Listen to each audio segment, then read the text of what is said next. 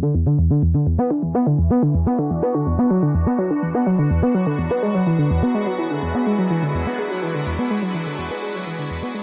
to World Policy on Air, a weekly podcast from the pages and website of World Policy Journal, published by the nonprofit World Policy Institute in New York. I'm David Alpern.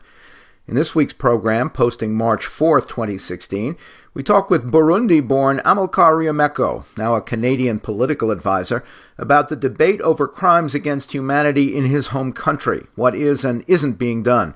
We'll also point out top features in the WPJ winter issue, Latin America on life support.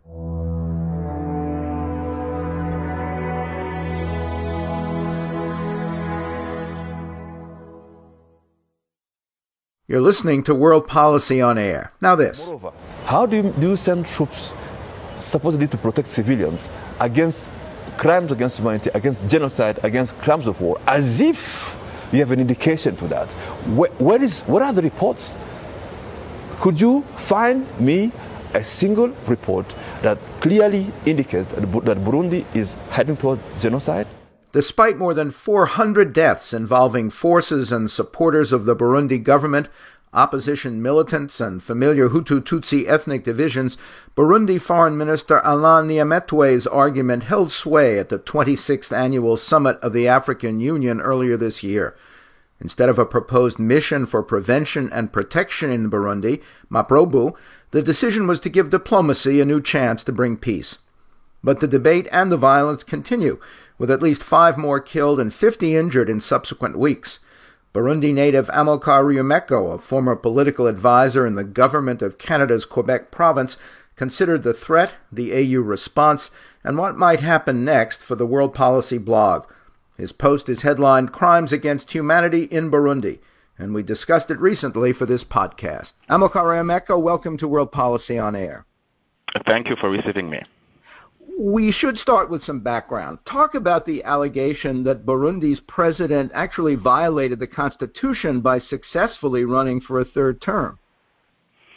The current crisis, the political crisis in Burundi is rooted in the candidacy of the current president, Pierre Nkurunziza, by his political policy MDD-FDD to a third term that was contrary to the spirit and the provision of the Arusha Peace Agreement, which was signed in Tanzania on August 28, 2000, and also contrary to the constitution.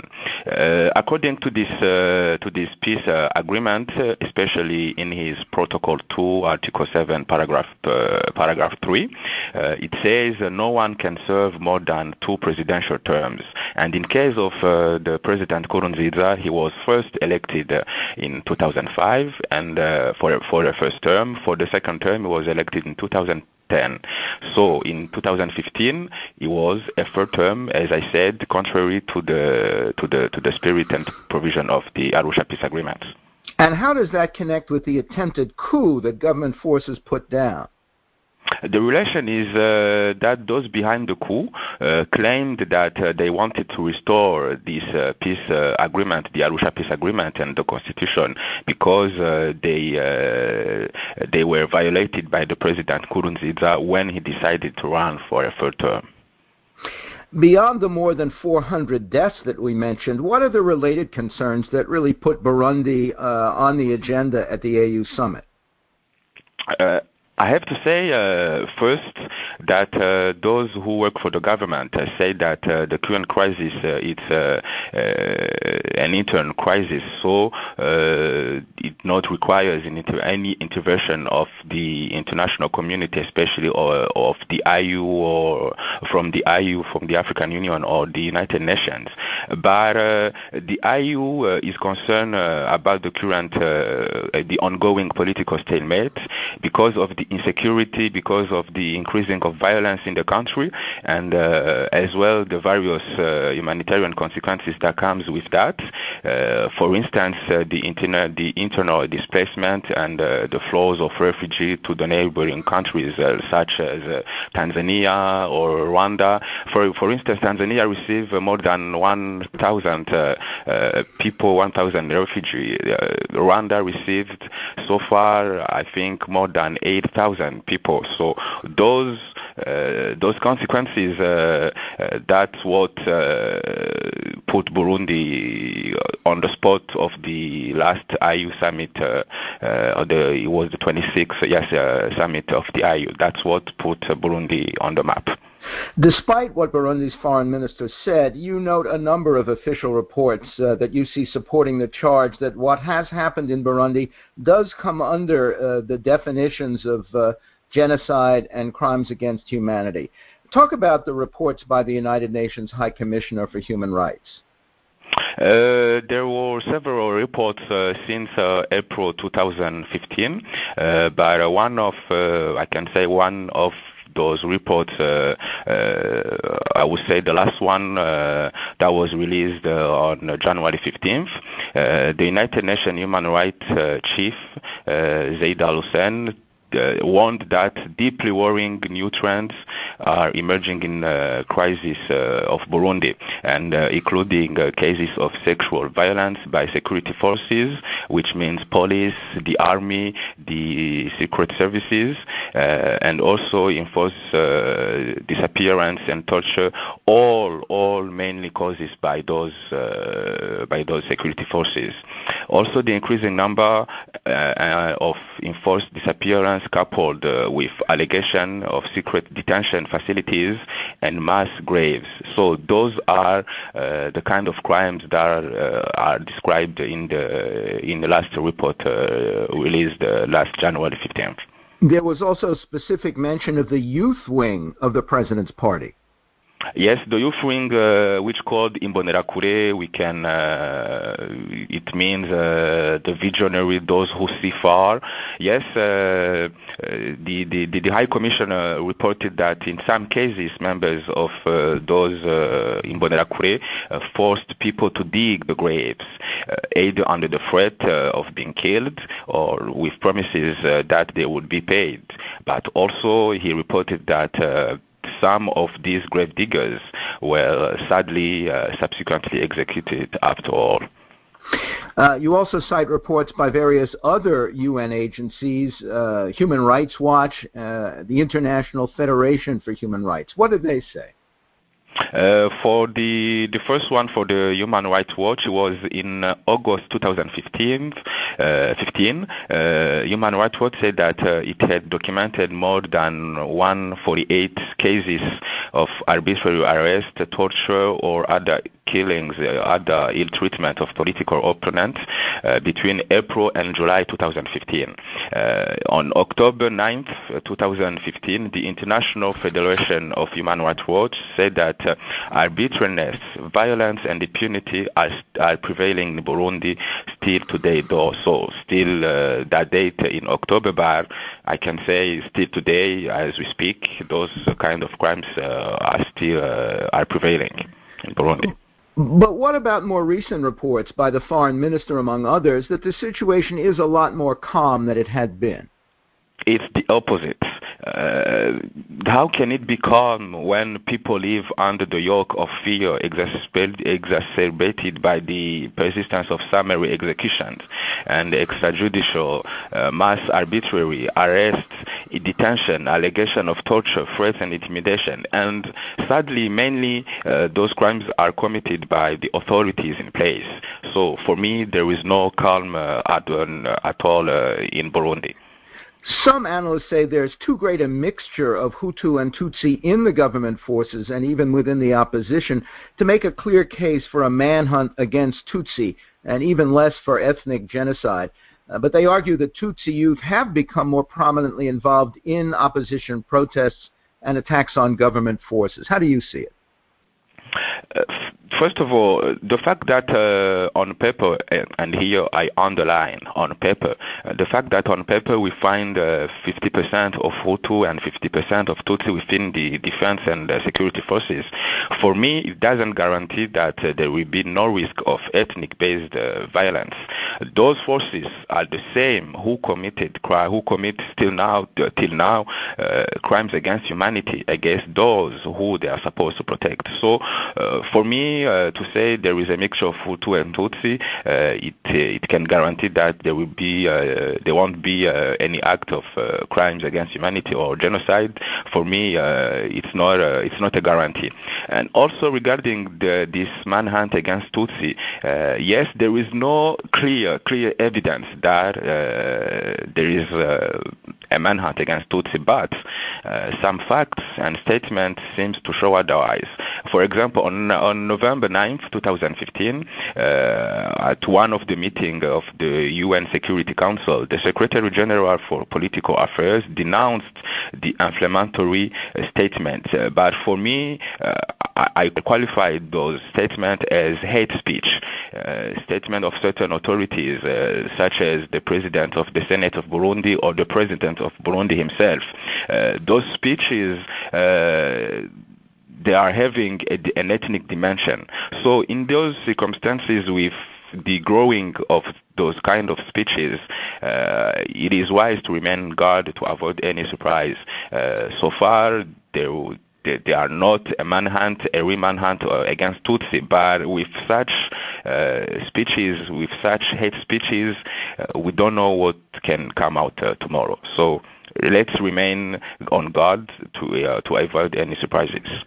You also report an ethnic element in the reported sexual abuse of women that you mentioned. Yes, as I said in his last report on January 15th, Zeid Raed Al Hussein, the High Commissioner of Human Rights Watch, said that the suggestion that an ethnic dimension is now starting to emerge is reinforced by one of the sexually abused women who said that her abuser told her that she was paying the price for being a Tutsi. So that is another example related to your previous question, that the growing of such speeches, of such facts, of such statements requires from us or from the international community to remain on guard. Who proposed the Maprobu peacekeeping force that you think the African Union should have adopted? It's the equivalent of the Security Council of the UN, but for the African Union. It is called the Peace and Security Council of the IU of the African Union, who proposed the deployment of the Maprobu. And what do you expect to see in terms of diplomatic moves on which the AU did agree? Honestly, it is sad, but honestly, for me, nothing. And I am pessimistic because so far no diplomatic moves changed anything regarding the increasing of the repression. So far, no diplomatic moves brought any solution to the source of the crisis, which is the illegal term and the repression. But let me say, let's give a chance to those diplomatic moves, and we shall see. What role do you see for the actual UN Security Council going forward?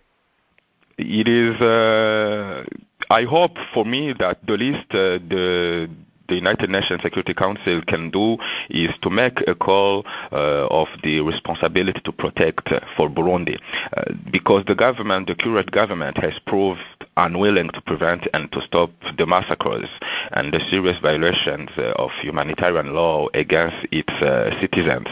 So I hope that the division that exists in the Security Council will be put aside to make a call of that responsibility to protect, at least for those citizens, so for those innocent citizens to be protected. So. But as I said in your previous question, let's wait and see.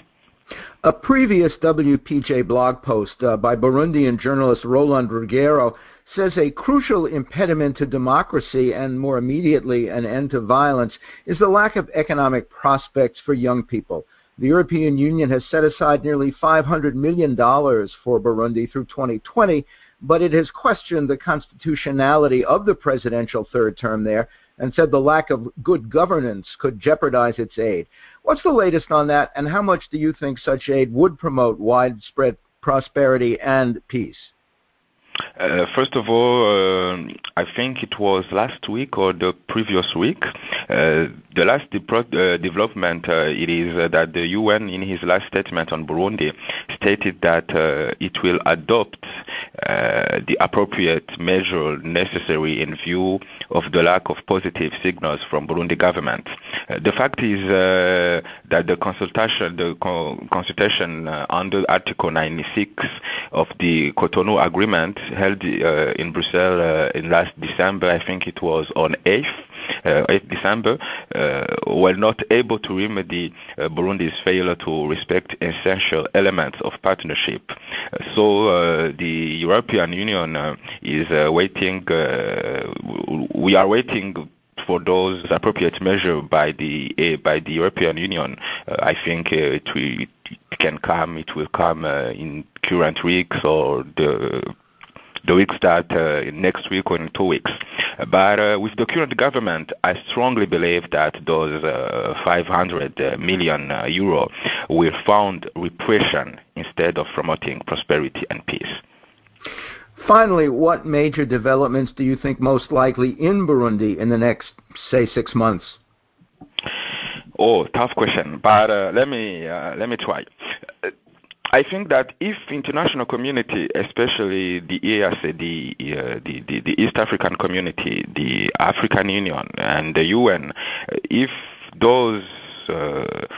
they don't tackle the source of the current Burundi crisis, as I said, the illegal third term and depression, there will be more violence. If the international community don't do nothing to protect civilians, as I said, by, for example, make a call of the responsibility to protect, we will see more deaths and crimes against humanity will prevail, will continue. Finally, the least, but last but not the least, if the international community don't do anything to protect civilians, the only solution for civilians will be to take arms to defend themselves. As we see in last couple of weeks, there is two rebellions that was created, and I have fear that civilians will be more and more attracted by the violence, by using arms, by using violence to defend themselves, because they don't feel protected and they don't see any action from the international community to protect them. But I hope we won't get there. Diplomatics or other action will do everything that needs to be done to protect those civilians. But I am pessimistic, and day after day, the use of violence is becoming the only option for the civilians to protect themselves. But let's be optimistic, and we shall see if the international community will act. I think today or tomorrow, the Secretary General of United Nations will visit Burundi, so we will see the outcome of that visit. And also next week, or I think this week, there is a high delegation of the African Union with 5 presidents that will visit Burundi to see how to resolve the current crisis. So we will see the outcome of those two visits. And yesterday, the United States representative of Great Lakes, Tom Perriero, says that the next 2 weeks will be crucial for Burundi. So, as I said, let's see what will be the outcome, but I am pessimistic on that. Amilcar Ryumeko, thank you. Thank you. Burundi native Amilcar Ryumeko is a former political advisor in the Quebec government. His recent WPJ blog post is headlined Crimes Against Humanity in Burundi. After our conversation, he corrected his estimate of refugees to 80,000 in Rwanda and 100,000 in Tanzania. And after the international VIP visits he mentioned, there was action. The UN's Office of the High Commissioner for Human Rights, OHCHR, agreed to send a team of special investigators to Burundi. South African President Jacob Zuma said the African Union would deploy 100 human rights observers and 100 military monitors there. And the Regional East African Community, EAC, named a new mediator for talks to end the crisis, former Tanzanian President Benjamin Mkapa.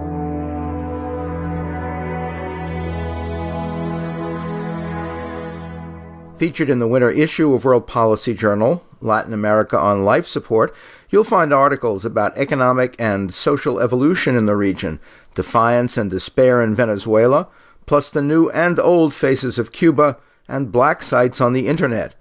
And listen next week when our podcast will focus on deadly interactions at the Syria-Turkey border. World Policy on Air is a production of World Policy Journal at the nonprofit World Policy Institute in New York. Editor Christopher Shea, Managing Editor Yaffa Frederick, Podcast Producer Matthew DeMello. I'm David Alpern.